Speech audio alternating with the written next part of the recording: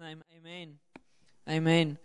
So last week, for those that were not here, don't worry, last week, it's not like you have to have listened to last week. I think it's definitely helpful, but it's not a must. You will be able to understand me tonight, especially you guys that were not here with us last week.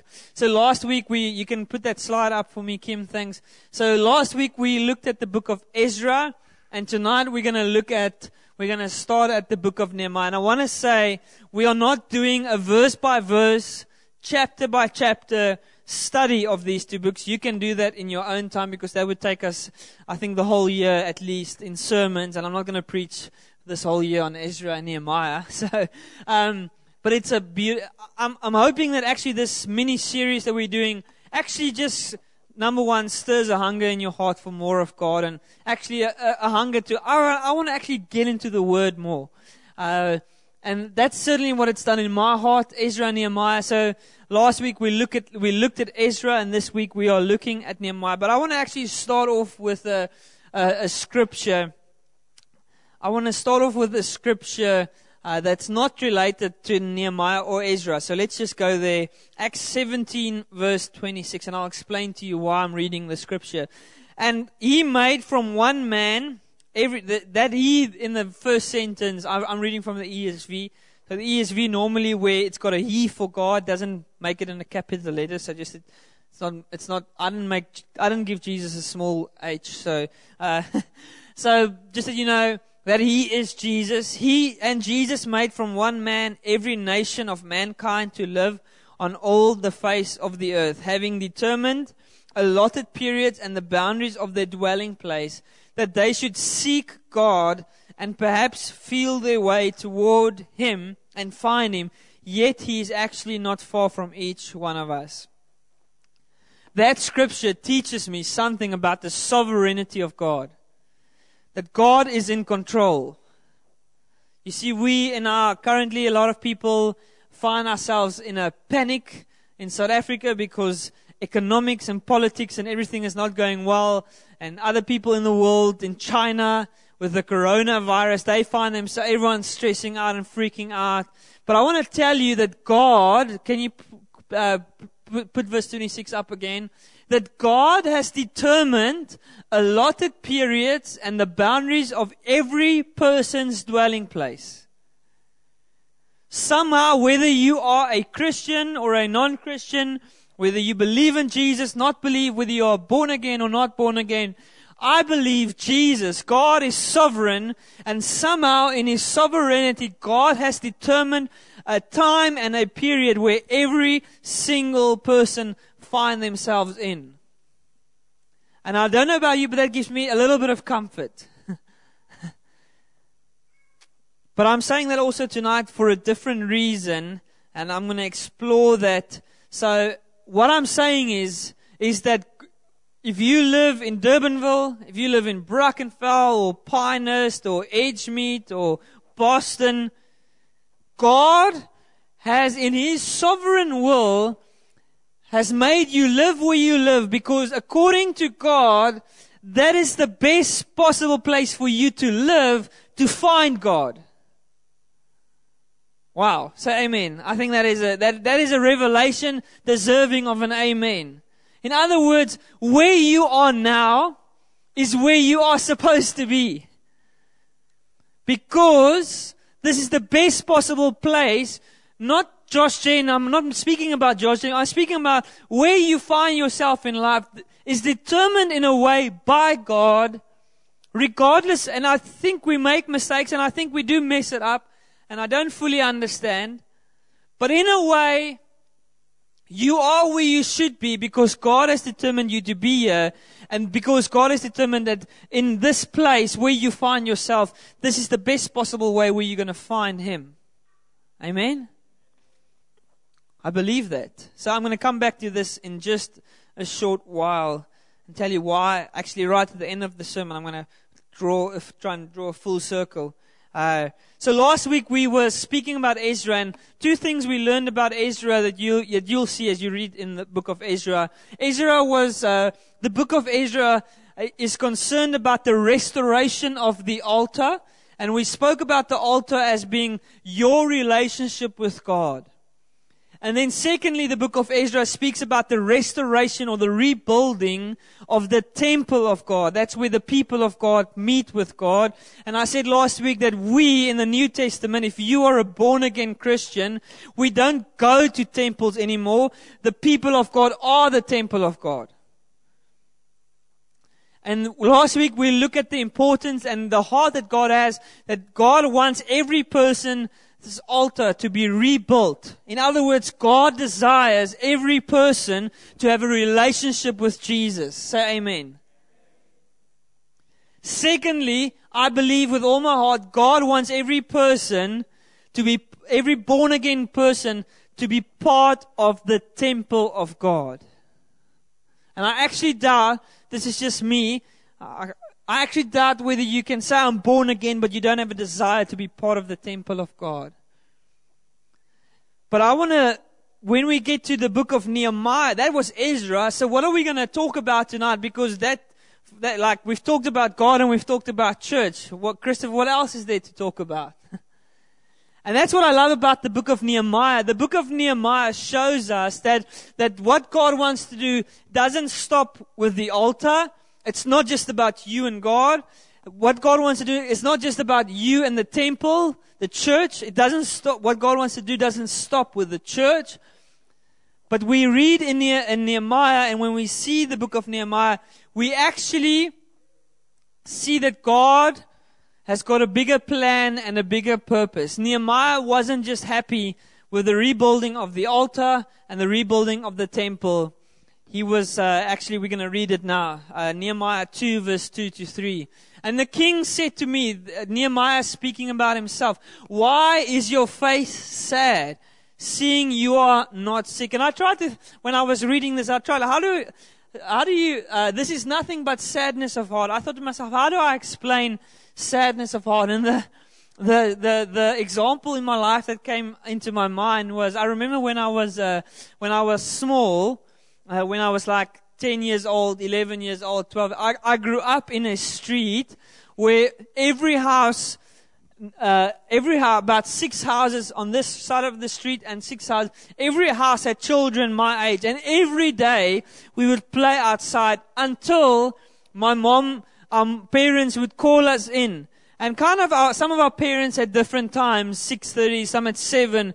And I remember having sickness of heart every time my mom called me in, saying, "Now it's time to come in," because we had such a great time. Anyway, that's just a random story, what sadness of heart is. But it said, the king is asking Nehemiah, "Why are you sad? Why is it that you look so down?" And then Nehemiah says, "Then I was very much afraid." Remember, Nehemiah is a Jew and he's serving under the Babylon king. So when the king saw his sadness, and Nehemiah had to be honest about his sadness, he was very much afraid. And I said to the king, verse 3, "Let the king live forever. Why should not my face be sad when the city, the place of my father's graves, lies in ruins and its gates have been destroyed by fire?" And tonight's preach is a heart for the city. Ezra taught us about the restoration and the rebuilding of the altar and the temple. But Nehemiah says the work is not finished. There's a city to rebuild. And that's what we're going to be looking at tonight as a people having a heart for our city. And I want to ask you at the outset, do you have a heart for the people in your street to be saved? Or if you live in an apartment complex, when was the last time that you trusted God for the salvation of your neighbors and those sharing, living in the close proximity to where you live? When was the last time that you started dreaming about trusting God for salvation to come to Durbanville, to Brackenfell, to Pinus, to the places where we live and where we find ourselves? Because in Josh Gen We talk a lot about the importance of relationship with God. We talk a lot about Josh Jen. We want to build church, New Testament Christianity. But I want to say that New Testament Christianity is incomplete if we don't have a heart for the people. You see, it's not just about us. It's not just about us. Believe it or not, God wants this church to grow to such an extent that we will have to plant another church out of this church again. Do you believe it? God wants this church to grow to the point where we have to multiply, where there's no room. And it's difficult kind of in a way to think about it now because we are still comfortably fitting into this venue. But let me remind you, this congregation was birthed in Soot. And then it came to a point where Soot became too small, the coffee shop in Durbanville. And now we've moved in here. First we had the venue into that corner. And kind of as we have been growing, but let me tell you, God's heart for this church is for more people to get saved. And the more people that needs to get saved are not necessarily here tonight. And so I'm trusting for something of a stirring in our hearts for people people we know and people we don't know. The people in our neighborhood that we do know who don't love Jesus yet. But also those people that we don't know. Trusting for them. And I'm going to look at the book of Nehemiah as a starting place for this. But I want to say at the offset I remember when I got saved when I was 16 years old. That's now almost 14 years ago.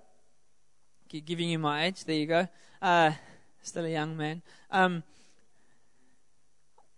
was in high school in a courses, in a hostel. That's where I lived. Not lived, but that's where I found myself. I was in a hostel.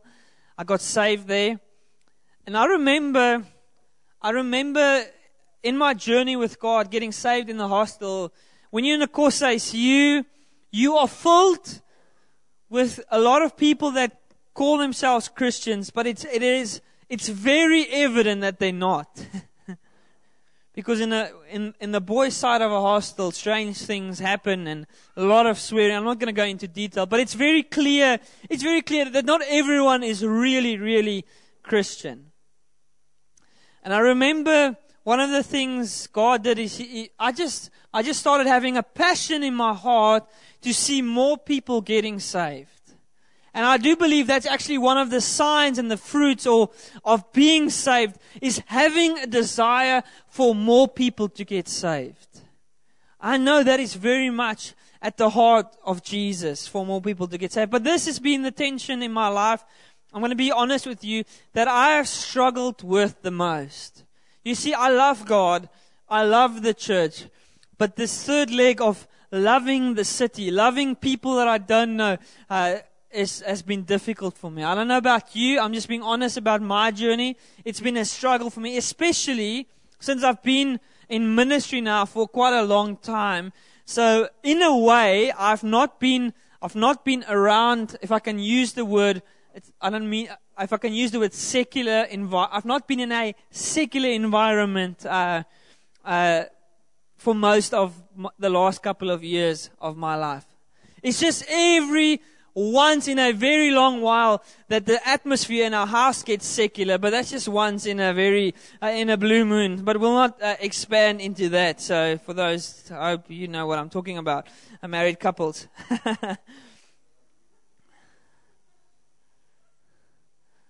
my wife is not here. I'm fine. So this has been because as a pastor, my responsibility before God is to love you and to care for you as best as I know how. And that is something I try to do the very best.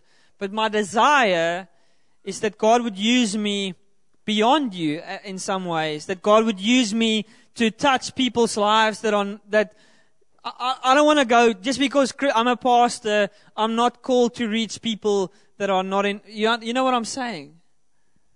So this has been the tension and a big challenge for me and a big struggle for me. And I think one of the things that we as a church can be guilty of is that we can get we get so comfortable in this that we forget about that God actually wants to rebuild a city. That God doesn't stop the work at the church. The church actually exists for something bigger. And that's for more people to get to know the name of Jesus. So 2 things we see in Nehemiah that are in that scripture that we just read. Number 1, Nehemiah recognizes that the work is not finished. Even though the altar is rebuilt, the temple is rebuilt, Nehemiah recognized more needs to be done. I want to say to us, we can be the best authentic New Testament church in the whole wide world. The work is not done. The work doesn't stop when the church is perfect. The work stops when the world is saved. And I know not everyone, because the Bible says many will end up in hell. But the work only stops once everyone has been presented with the gospel. Amen? The Bible says that, not me. The second thing I want us to notice from Nehemiah was, even though he was in a position of favor as a Jew in Babylonian captivity, even though he was in a position of favor, he still found himself to be sad. And that communicates something important, that he placed the welfare of his people and of the rebuilding of the city as a higher priority than personal welfare. And that is something, to be honest, I find difficult, that because in our culture, everyone has just got their head down, nose in front of you. I'm just going to do what I'm going to do. I don't care about people. That's why we shout at other people as we drive in the cars, and when they drive badly. And we don't think maybe they've had a bad day. We just think, kan jy nie sien nie, man?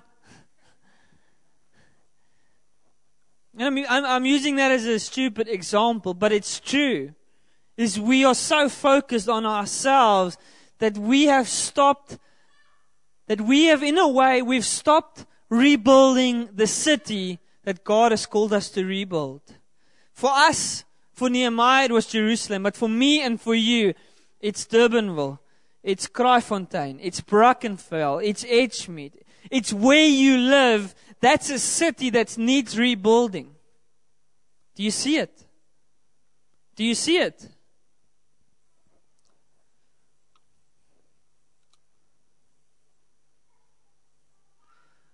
What Ezra does show us, that the rebuilding of a city starts with the altar. You can't rebuild a city without God.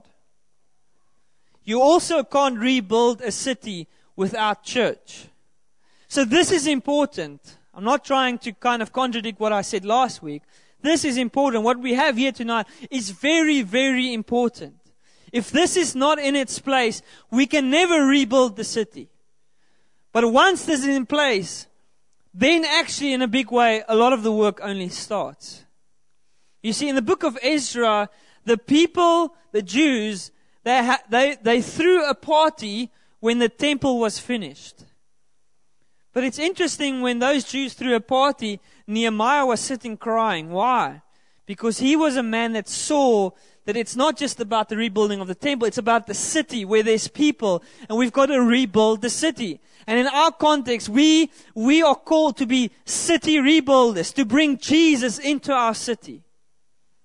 And that brings me to the next point about that. I want to talk a little bit about, it's a difficult word for me to say because I'm actually Afrikaans, compartmentalizing.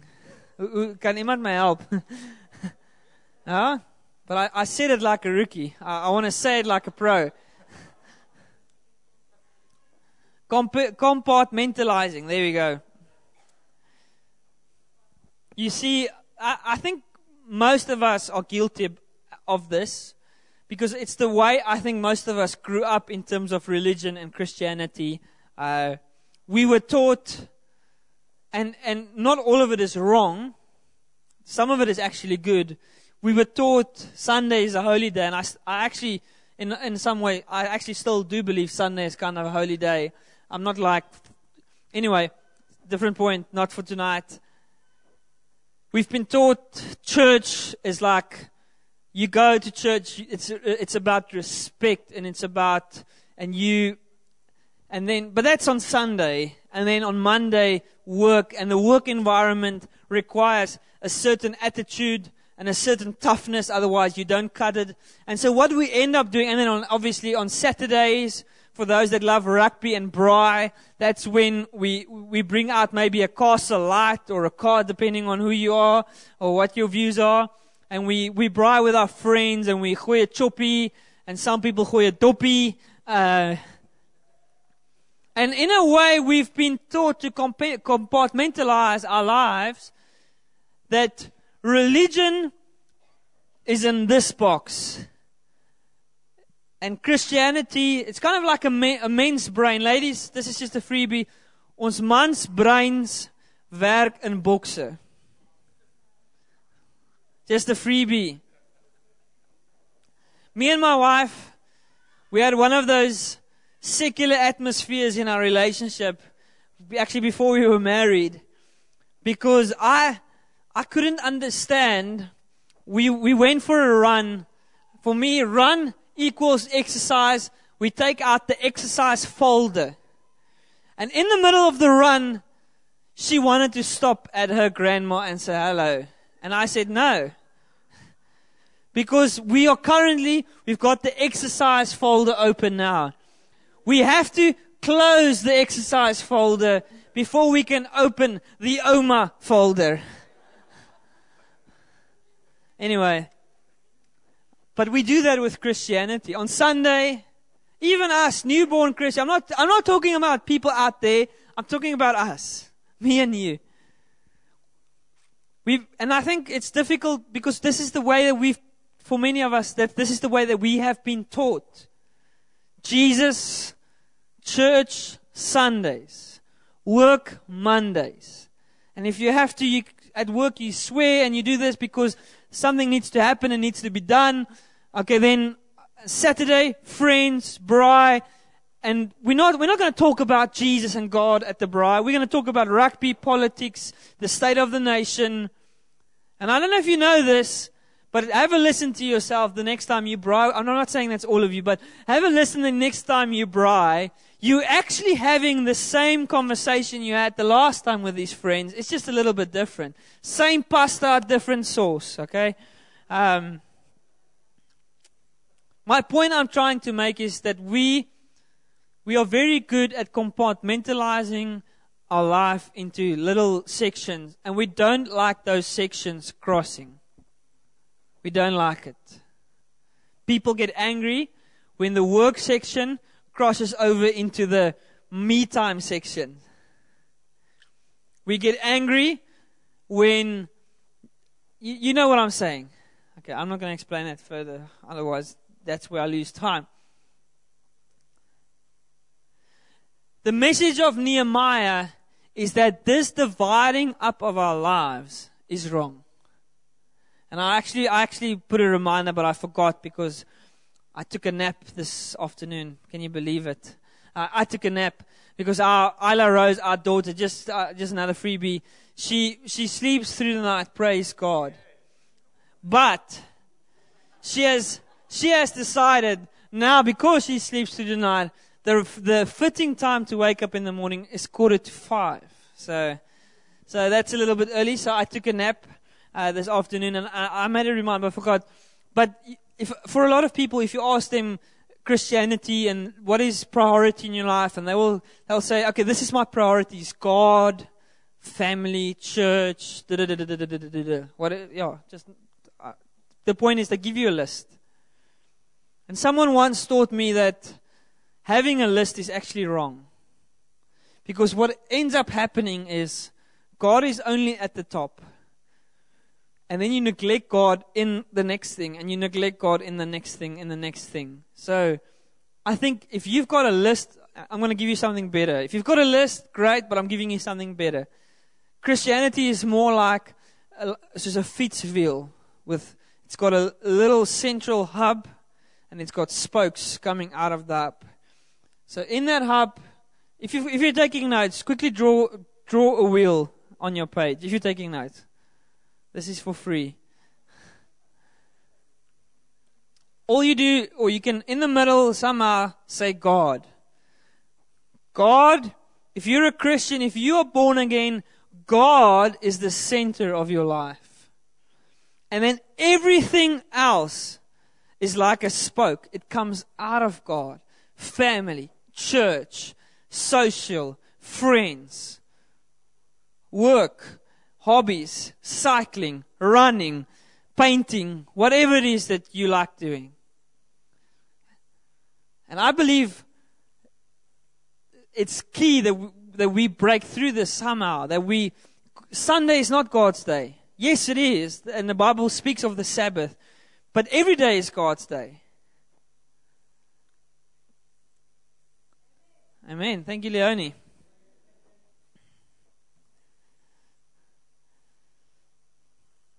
So, one of the messages of Nehemiah is that this breaking up of our life into sections or priorities and God is actually wrong. Because God needs to be actually the center of every aspect of your life. If God is not the center of your marriage or your singleness, you have a problem. If God is not the center of your finances, you are not worshiping God like you were created to. If God is not the center of your church going, you're not worshiping God like you were supposed to. If God is not the center of your workplace, that doesn't mean your boss needs to be a Christian. If God is not central for you in your heart, in your workplace, you are not worshiping God like you are meant to.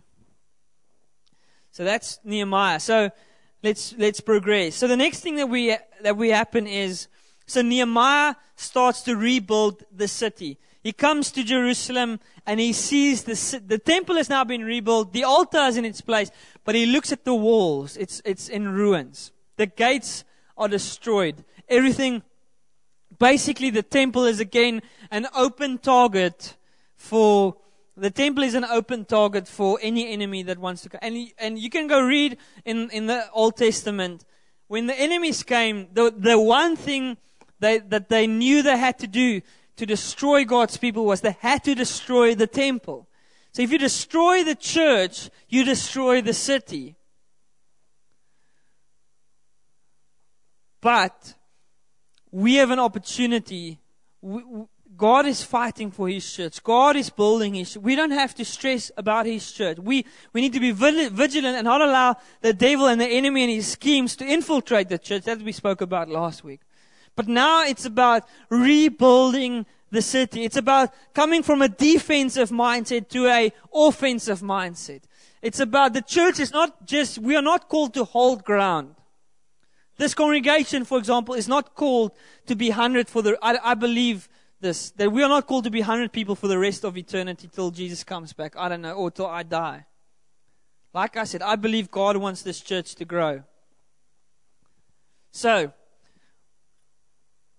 Nehemiah 4 verse 1, let's read that. Now when Sanballat heard that we were building the wall, he was angry and greatly enraged, and he jeered at the Jews. Last week we read about when the temple was being rebuilt, there was opposition.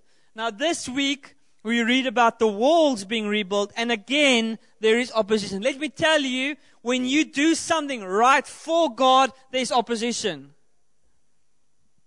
If you don't have opposition in your life, I suggest you start doing something for God. And I don't mean that in a ugly way. I just mean like, when you do something for God, the enemy starts to oppose you. So opposition is not a bad thing, it's actually a good thing. And I speak of opposition, opposition is different from when you sin and make mistakes and bad things happen. There's a big difference. Okay. So, opposition is actually that we are doing something right. So that's the first thing that we see is opposition. But the second thing that we see is in Nehemiah 5 verse 1. It not only was the external opposition against the rebuilding of the city, suddenly there arose a great outcry of the people and of their wives against their Jewish brothers. When God is doing something, the enemy comes in the form of internal, in-house disunity.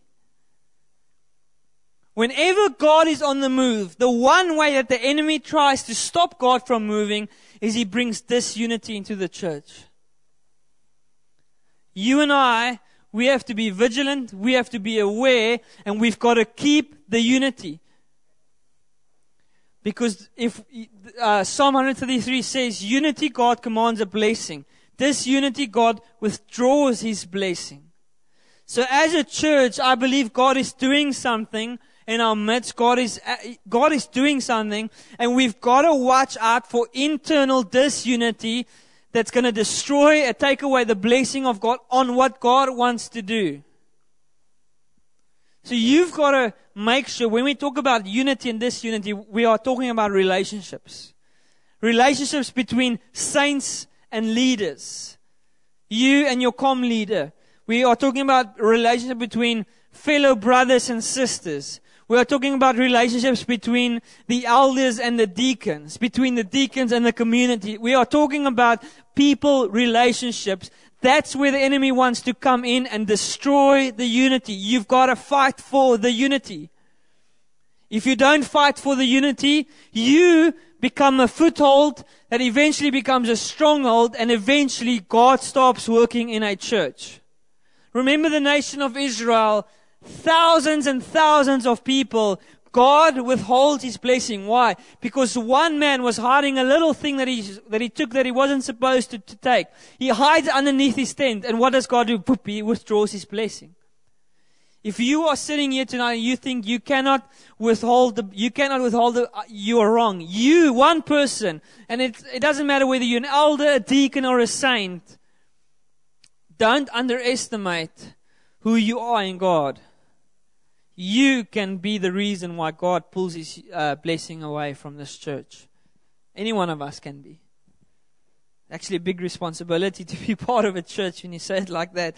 But we've got to watch the unity. God wants to bless. God wants to bless. I want to quickly read you a scripture from the Passion Translation again, as to ways in how the enemy destroys relationships. I'm just going to go through them. I'm afraid that when I come to you, I may find you different than I desire. This is in 1 Corinthians 12, verse 20, or 2 Corinthians, can't remember. And you may find me different than you would like me to be. This is the things that we've got to watch out for. I don't want to find you in disunity, jealousy, angry outbursts, selfish ambition, slander, gossip, arrogance, and turmoil. I could have probably looked here. Durbanville PM, H-Meet, Josh Jane, God is doing something amongst us. Unity is vital. Unity is vital. If you need to have a conversation with a leader, if you need to have a conversation with a fellow brother or sister, have that conversation. But we need to get to a place of perfect unity, and quickly, so that God can do what God wants to do. Amen?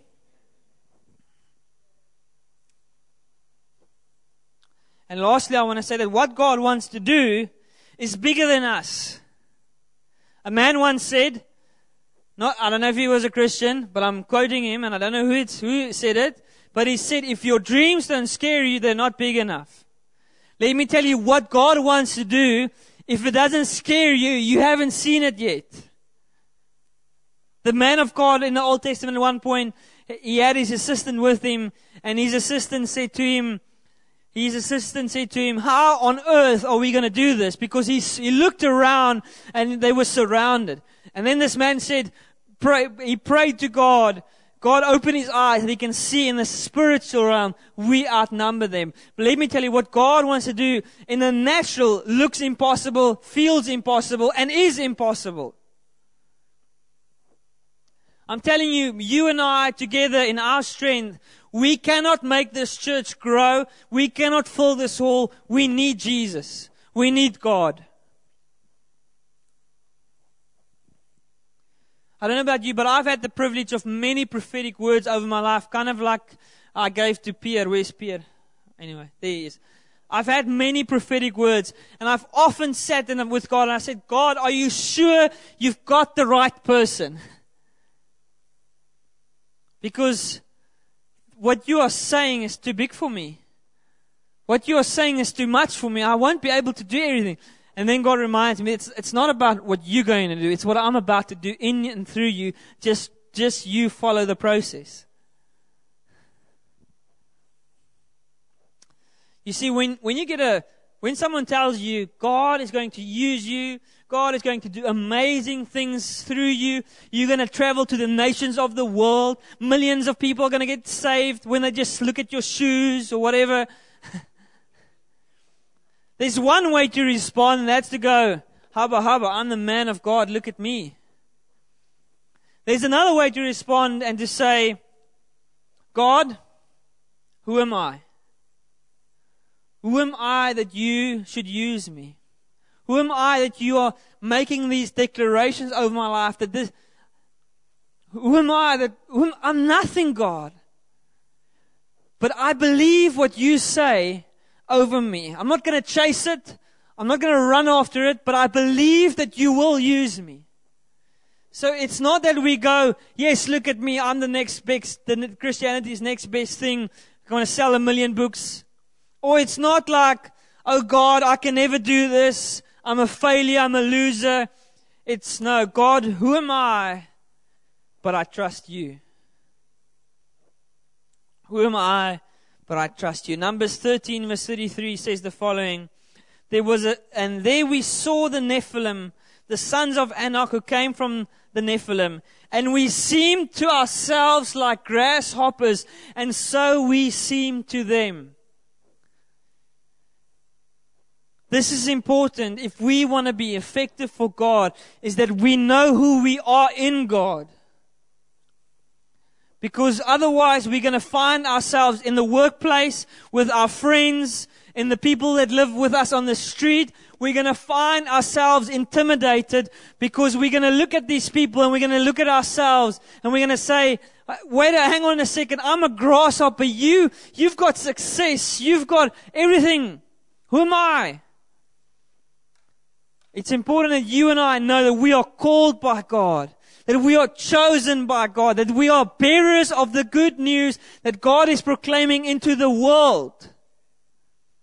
The gospel alone is the power unto salvation.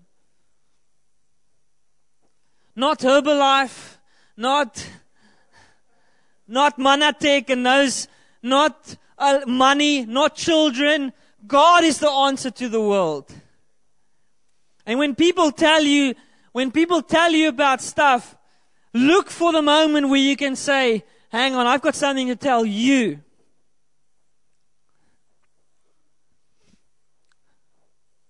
I'm going to say it now because then I have to be held accountable for it. So I told you guys I'm doing this gym thing. So I'm going to say to the guys, hopefully when I reach my target at the end, I'm going to say to them, you've now transformed my life physically by helping me shed some weight. So come to our church and I bet you your life will also be transformed. So now I'm putting it out there that I have to do it. So I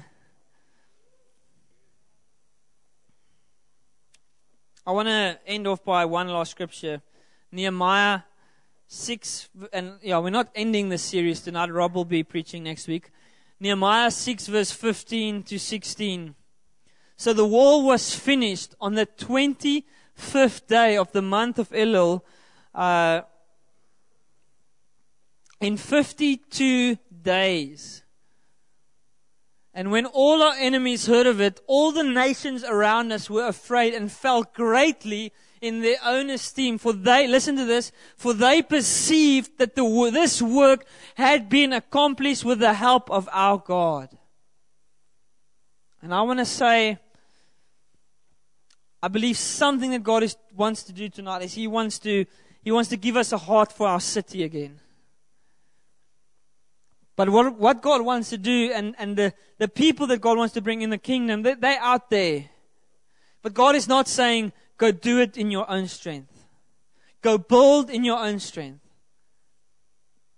I believe what God wants to do when we look back at in 4 years, 5 years, in 10 years, I don't know how long, and from now, we're going to look back and we're going to know, and the people is going to know, that this work has been accomplished with the help of our God.